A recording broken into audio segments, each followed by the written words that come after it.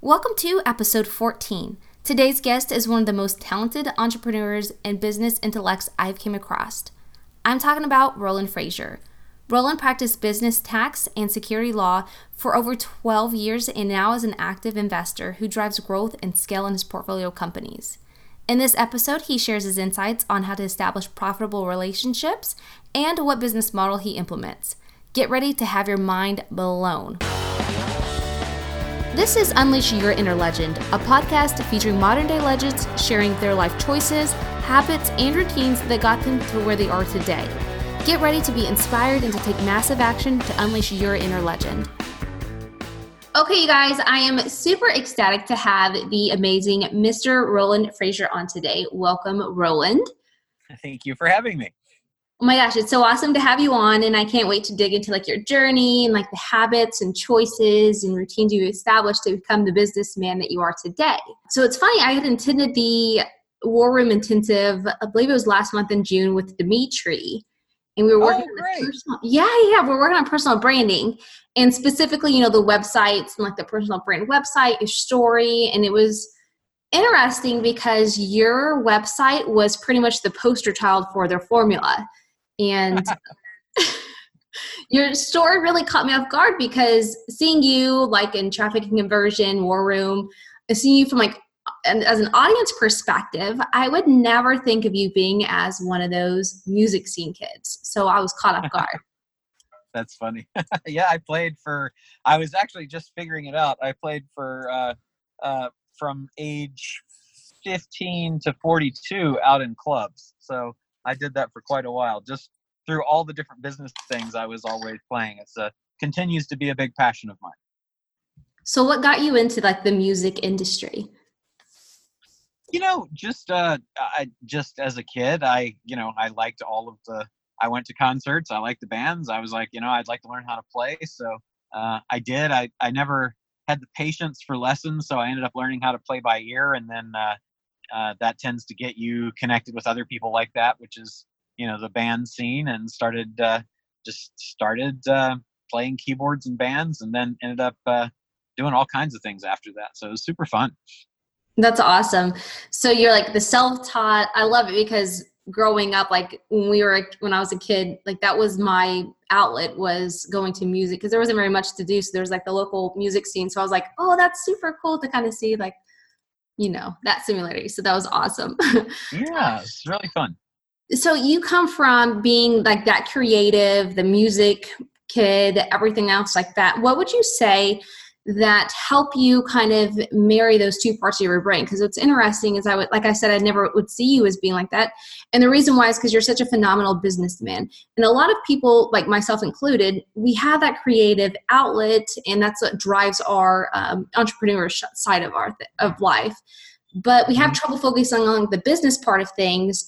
So what helped you kind of marry those two personalities? I really don't know. I like complicated things. So I like music because there are lots of pieces to put together to organize in a band, in an orchestra, in a symphony. There's all kinds of different skills and different functions that go in. The lyric side, the music side, the melody, the chorus, there's just all these different bits that come together to make up a song or a performance.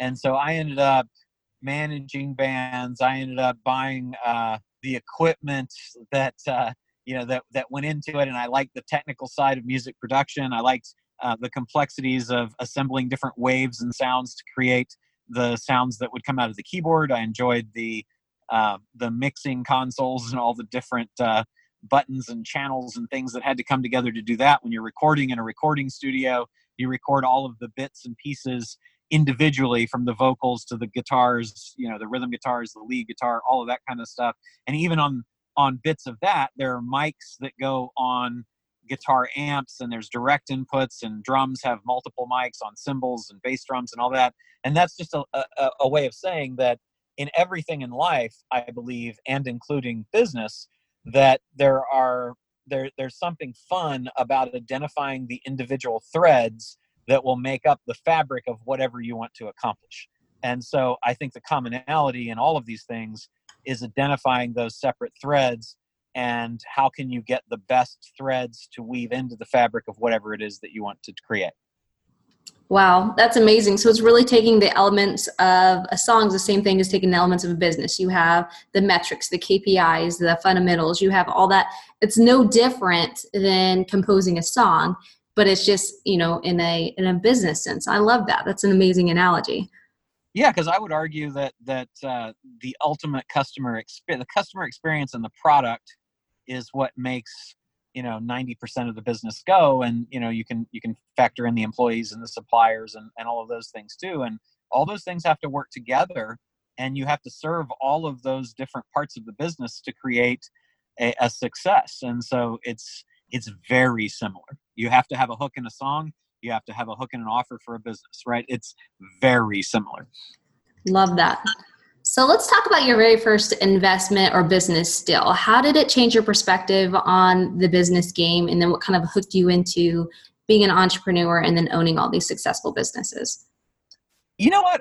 I was, I just have always liked it. I think I inherited, I think we inherit our goals and our interests from the people that we are most around and most inspired by.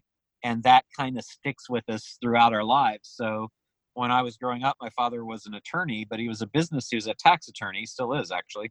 And so I got to see all these different entrepreneurs doing things that they really enjoyed. If somebody liked music, they owned a series of music stores. If they liked horses, they got into horse racing. It was just really cool to see that's kind of what entrepreneurialism is that you find something that you enjoy and then you figure out how do you make money with it. And so it was never, to me, I never thought about getting into it or getting inspired by it because I was in it and inspired by it before I even started my first business, before I even did my first business deal. So I was just looking for what am I going to do to enjoy what I do and make money doing it. And I only had a couple of jobs in my life, and I wasn't particularly thrilled with working for other people. So I was absolutely clear that I didn't want to do that.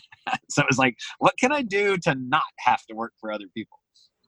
That's amazing. So was that environment of being around your dad and seeing all the people that he was doing business with, and then seeing that it was possible to not hate your job, but to really just to create your own reality and then just have create a life that you're obsessed with, like just for living and being. That's amazing. Yeah, absolutely, exactly. So what was your first business deal? My first business deal. So I had a couple of things that I did to make money, but my first business deal was when I was selling real estate. One of the developers that I got my real estate license when I was 18. So I was selling real estate, and I was curious as to how to do more than just sell for just sell one house at a time, like go get a listing and sell the house. So I was like, well, who has lots of houses? Developers have lots of houses. So what if I could get a developer to let me sell their houses? Then I wouldn't have to go get all these listings, and I could do a lot more. So I ended up getting in touch with and becoming friends with several developers. And I was like, how do you guys make money? And how do you do all these houses? Well, we buy the lots and get entitlements. What's an entitlement? It's like all that. We put in, they're zoned one thing, and then we get them zoned another thing, and then we put in all the water and sewer and turn them into these things called lots, and then we sell the lots to some builders to pay for the land, and then we build houses on the lots that we keep, and that's how we do it. So how do you buy the land and stuff? Do you just have a bunch of money? No, we raise it from investors. I was like, okay, tell me about that. Well, we go out and we get all these different people that have money that don't know what to do with it, and they give it to us, and then we give them a percentage of the profits. And so I was like, okay, well, how can I help with that? And I ended up getting an insurance license to get Key Man insurance for those guys, and then I got my securities license when I was 20, so that I could actually sell the go out and find investors and get paid for doing that. So I was just kind of, how can I consolidate all of these opportunities for money by getting whatever I need to get, whatever permission from the government in the form of a license or whatever skills I need to be able to do it. And one of them said, hey, would you like to, you've got a little bit of money. Would you like to invest in I think it was, I don't remember how much land it was now, but it was basically, if you'll invest in this, then you should be able to get a good return on your money. And I think it was in the neighborhood of $12,000 or so that I had saved. It might have been a little bit more, but I do remember I invested in it. And I ended up with roughly 3 times my money back, and I was like, "This is pretty cool." And it was only like a year later, and so that kind of got me hooked on real estate as an investment. That's incredible. It kind of reminds me of like the Jay-Z model of like, if you're going to be drinking the drink, you might as well own it. So it's like, if you're going to be selling the real estate, you might as well go ahead and have a business interest in it and then create it yourself, so that you're not having to just be on this hamster wheel of getting the leads and maintaining the leads and all that. So that I love that. Absolutely. Yeah. And what I found out later in college is that they call that vertical integration. So it's in any situation where you are selling a product, you should think about how can you go down and own the channel of distribution and up and own the channel of supply. So if you're manufacturing a drink, for example, then where are the stores that the drink is being sold? What are the channels the drink is being sold in, to use the Jay-Z example? And you go out and you buy those stores, you buy those websites, you buy those channels.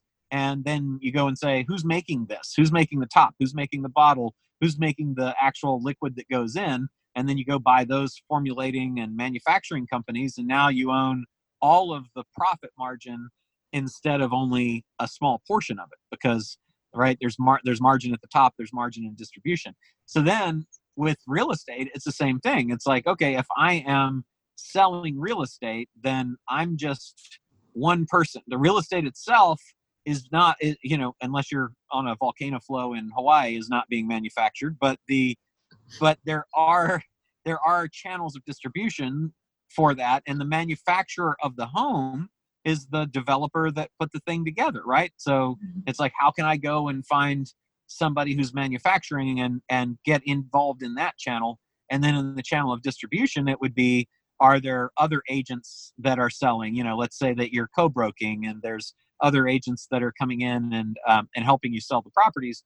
Is it possible to acquire those channels of distribution too? And since it's illegal, as far as I know, to own human beings, you have to think about maybe buying a brokerage or something like that. For sure. And, I had just listened to one of your podcasts, your Business Lunch podcast, where you were speaking with the guys that have the 100% brokerage. So like, I just see a lot of that, like how your business dealings kind of entwine with all that. And it's incredible to kind of see it, like connect all the dots with your business. And your I actually invested in that company. So I am, I own part of that. So that's the same thing. Is I consult with people. I don't sell my time. I never want to trade dollars for hours. So people ask me to consult all the time, and I say I don't. But what I do is I will help you for free within the bounds of the time that I have available to do that. Where I spend most of my time is in companies that decide they want to give me or sell me part of the company to have me help with the things that I'm good at. And so I helped those guys out. They were part of we have a mastermind called the War Room, and they were part of that for about 4 years. And we always talked about, would it be good to do business together? Yeah, it probably would. And, they grew, and I helped advise them. And when the opportunity to become an investor came, when they bought out one of their partners, they said, hey, would you be interested in investing? And I said, absolutely. So that's kind of my deal flow super secret strategy, is to be selfless and give advice. Don't charge, don't pin yourself into the role of being a consultant, because if you get labeled a consultant, then they can always buy your time, but you're never going to make more than the most you can sell your time for. Whereas if you can become an owner, if you just help out and you prove very valuable to somebody, then when the opportunity to be an owner comes about, you'll have the opportunity to make an unlimited amount of money on your time instead of selling it, for some hourly rate. Like that little nugget, you guys can go ahead and stop listening to this, because that right there is amazing. Just kidding. Let's keep rolling. So you're definitely a perfect example of you are who you hang out with. So how did your journey start with Ryan Deiss and Perry and the digital marketing digital marketer journey? How did that all start? Yeah, it's a great question. It started very similar to what the relationship with Big Block started out as, which was I actually, there was an event called Traffic and Conversion Summit that I heard about. I went to. I thought it was amazing. It was the best content that I had seen for digital marketing, and I they had this thing called War Room, this mastermind that now I own part of, and I I was like, that looks interesting, but I don't think I'm quite ready for that. It's expensive, and I don't know if I'll be able to attend it. I got a lot of stuff going on. And I left the event, and then I was kicking myself for the whole rest of the year for not joining it. And it's funny because one of the things that I had identified even back then was, if you want to get close to somebody, the best way to get close to somebody, no matter who it is figure out if they've created a paid channel for accessing them. And so there's usually, no matter who it is, there's a paid channel for accessing them. It might be that they sell their time for consulting, but most super successful people don't do that. So it might be that they have some sort of group mastermind. It might be that they own a cigar club. It might be that they do speaking. So you could hire them to speak for a group and then arrange time to spend with them. But what is the paid channel of access that they have?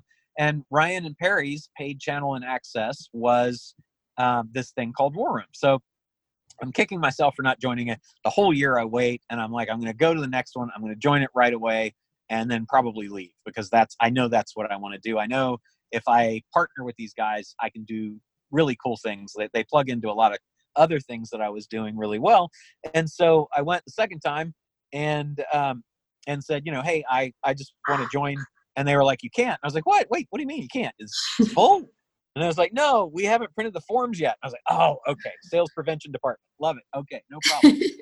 So I ended up joining, and that was my paid channel for access, because there were only, like, I think 20 people in this group. And I invested, I think, $25,000 to be a part of it. And so but I knew that if I had the chance to be one of only 20 people instead of one of 700 or 800 people at that event, that I'd have a really good chance of having direct connections. And then there were, I think, 3 or 4 meetings a year for 2 days where you spend time in that group with them. So I decided then that I needed to stand out in that. And there's a long, long story for it. But ultimately, throughout the next 3 years, I was a member of that group, and I just gave to the group, and I gave to Ryan and Perry. And whenever I'm a recovering attorney, recovering accountant, recovering lots of business things. So I have a pretty good set of skills that aren't generally present in that industry. And so I would just help advise them whenever I could, whenever they had a challenge. I never asked for any money for doing it. And they had a person they had hired to be the CEO of the business that ultimately, they went their separate ways.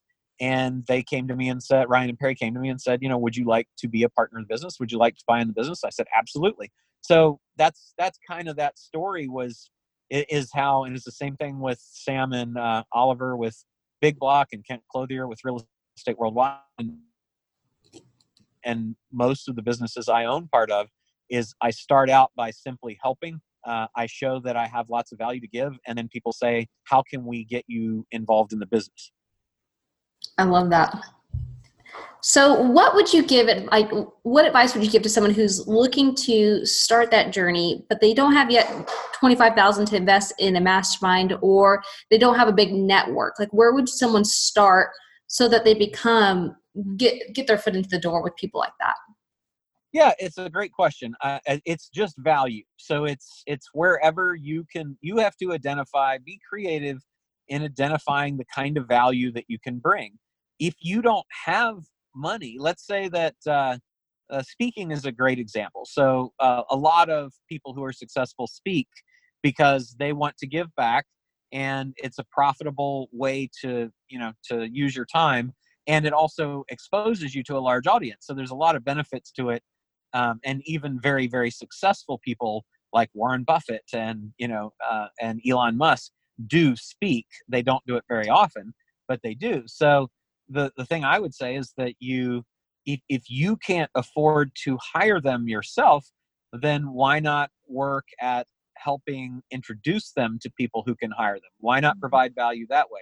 There's always value you can provide. And the easiest thing if you don't have any money is to be a connector. But be a connector for value, not a connector for a fee. Don't try to play the middle and say, I'll connect you to this person if you pay me X% of that deal. Because I find that to be like a lot of people do that. And the people that do that I know don't make very much money because they're not then positioning themselves as an adder of value. They're positioning themselves as a vendor, as a broker, as a fee earning person.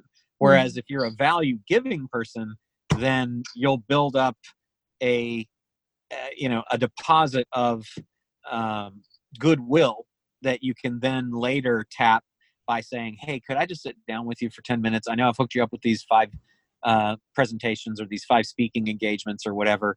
That'd be one way to do it. There's a million ways, but that's the one that immediately comes to mind.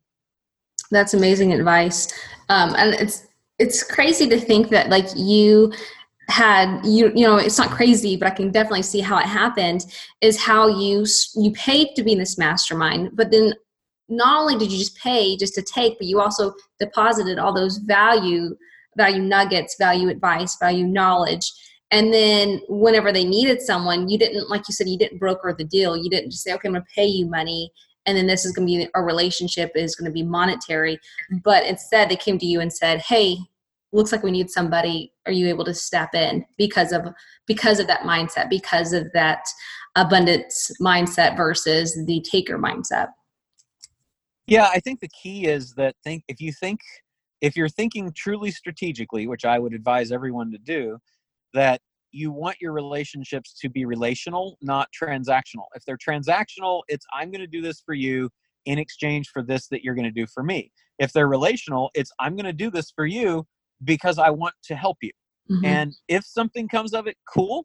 But if nothing ever comes of it, I'm equally cool.